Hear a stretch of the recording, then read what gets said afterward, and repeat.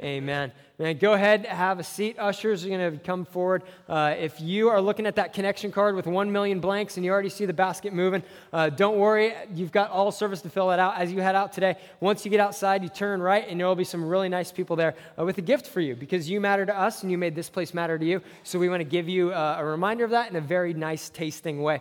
So my name is Ken. I'm the campus pastor here, and today we get to celebrate Easter. Easter is a day of hope. It is a day of new life. It is a day of our old life being our old life and being gone, and a new life waiting for us in Jesus. It's always meant that from the very beginning of the church, and we get to celebrate that today. But Easter doesn't just start with Easter.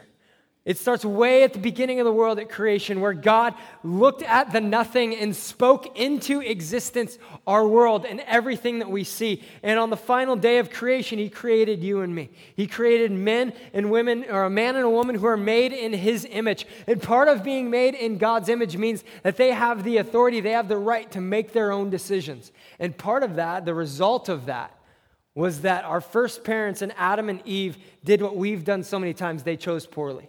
God let them choose, they chose poorly, and as a result of their decisions, brokenness, darkness, separation, sin entered the world and broke the relationship between perfect God and imperfect humans. The reason that Easter is a good day is because Easter is the culmination of God dealing with that separation, dealing with that sinfulness.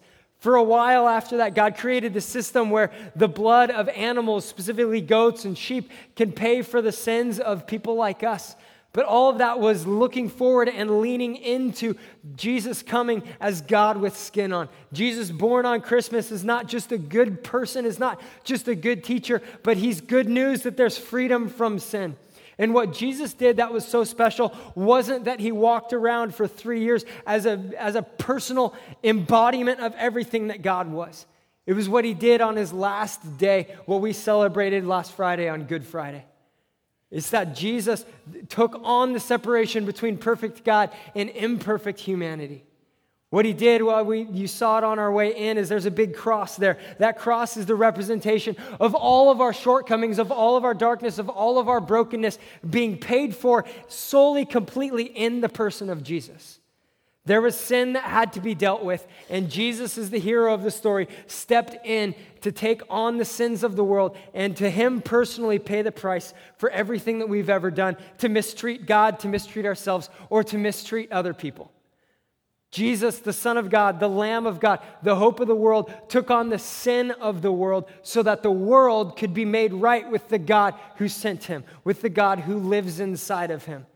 One of the people who wrote in the Bible, he explains it this way, explains it perfectly. He said that God made Jesus, who never sinned, to be the offering for our sin so that we could be made right with God through Jesus. So on Friday, we looked back at the fact that Jesus paid for every single one of our sins completely.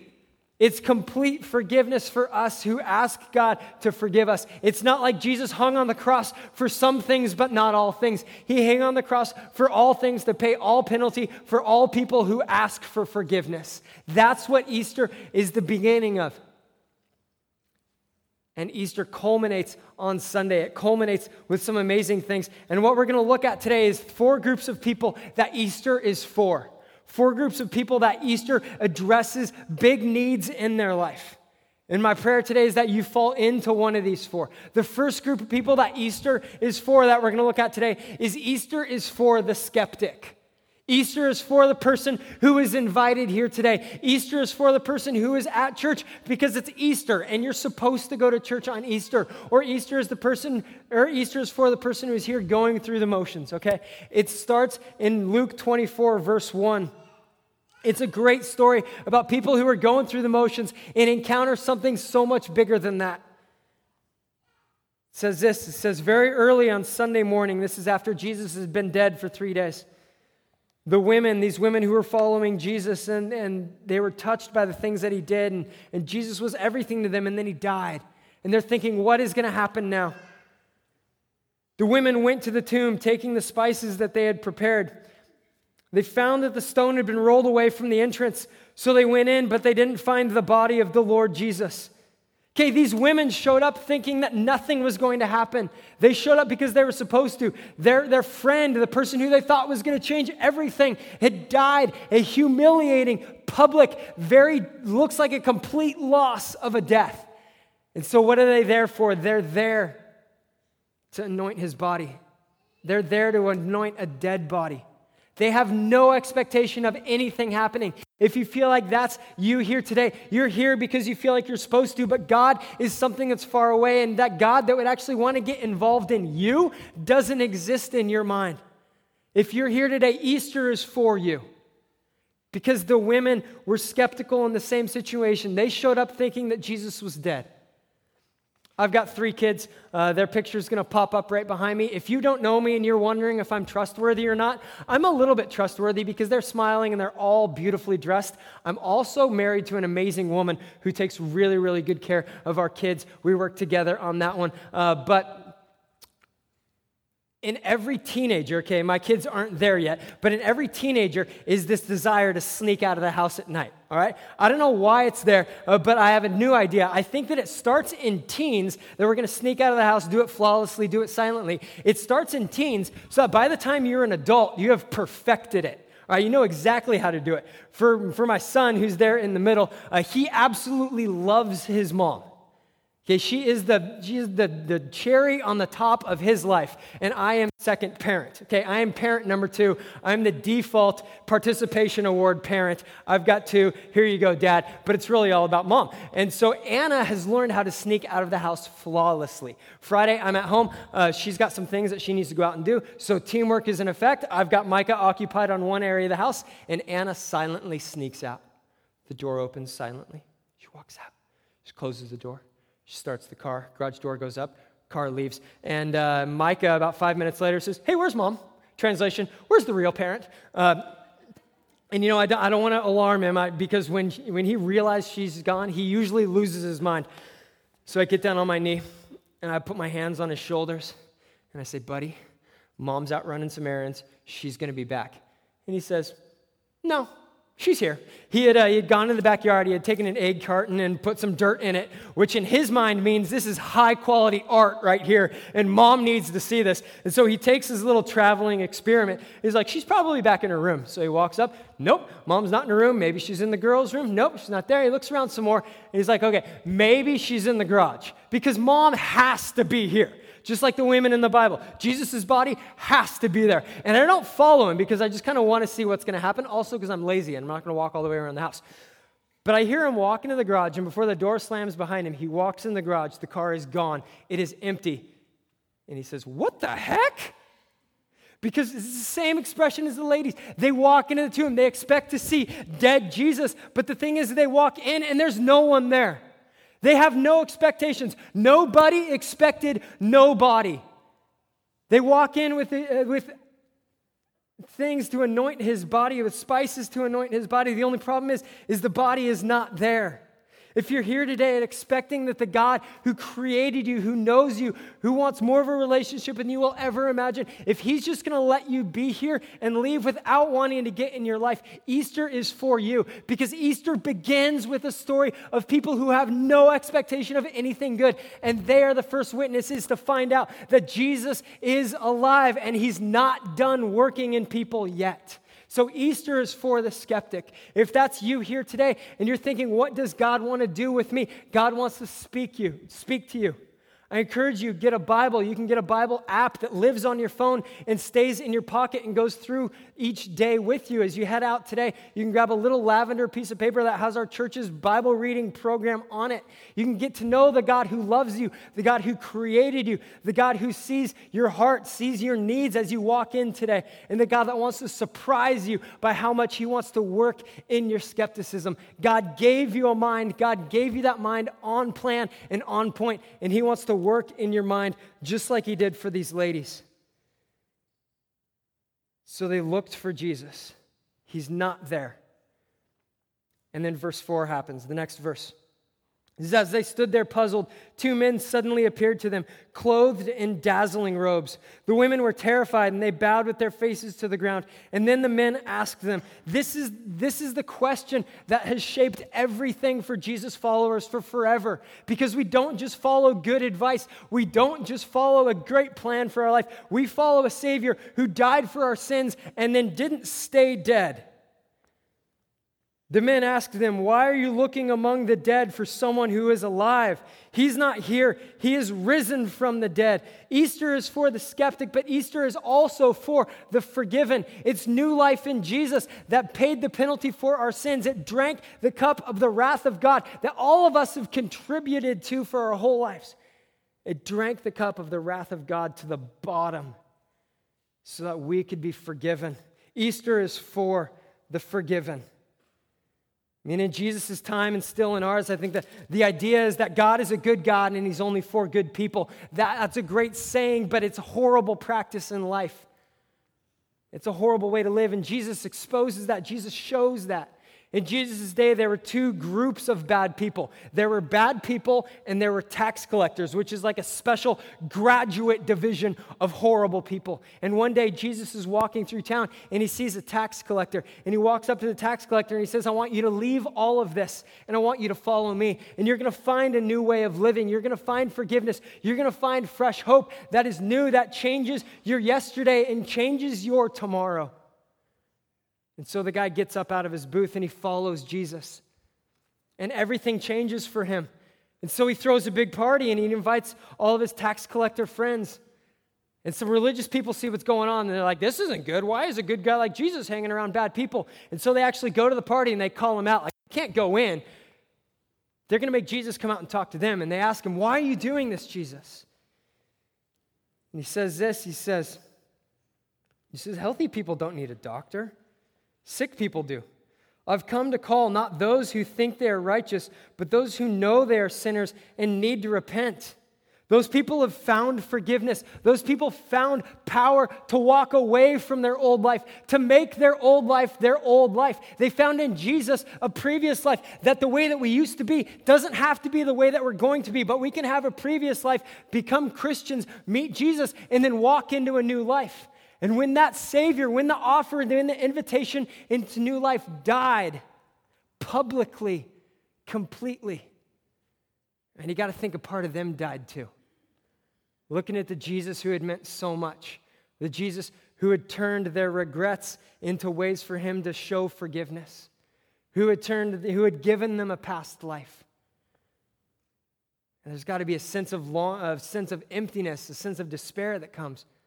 But 3 days later, what happens? Easter happens. Their forgiveness, their new life walks out of his own grave, who doesn't stay dead, but is raised to new life by the power of God to show that he is the Son of God and lives in authority over all things. That Jesus came back to life. And so here now the forgiven have new life. They have new hope. And that's the same for us today. If you walked in here uncomfortable about being in church, considering the things that have happened in your life, that's not God making you feel uncomfortable. Because we worship, we celebrate, we remember, we get excited today about the God who conquered death, who conquered our sin, who brings us into new life today through the power of Jesus. That's Easter. Easter is for the skeptic who thought nothing was going to happen. Easter is for the forgiven who have found a new life in Jesus and an end to their old life.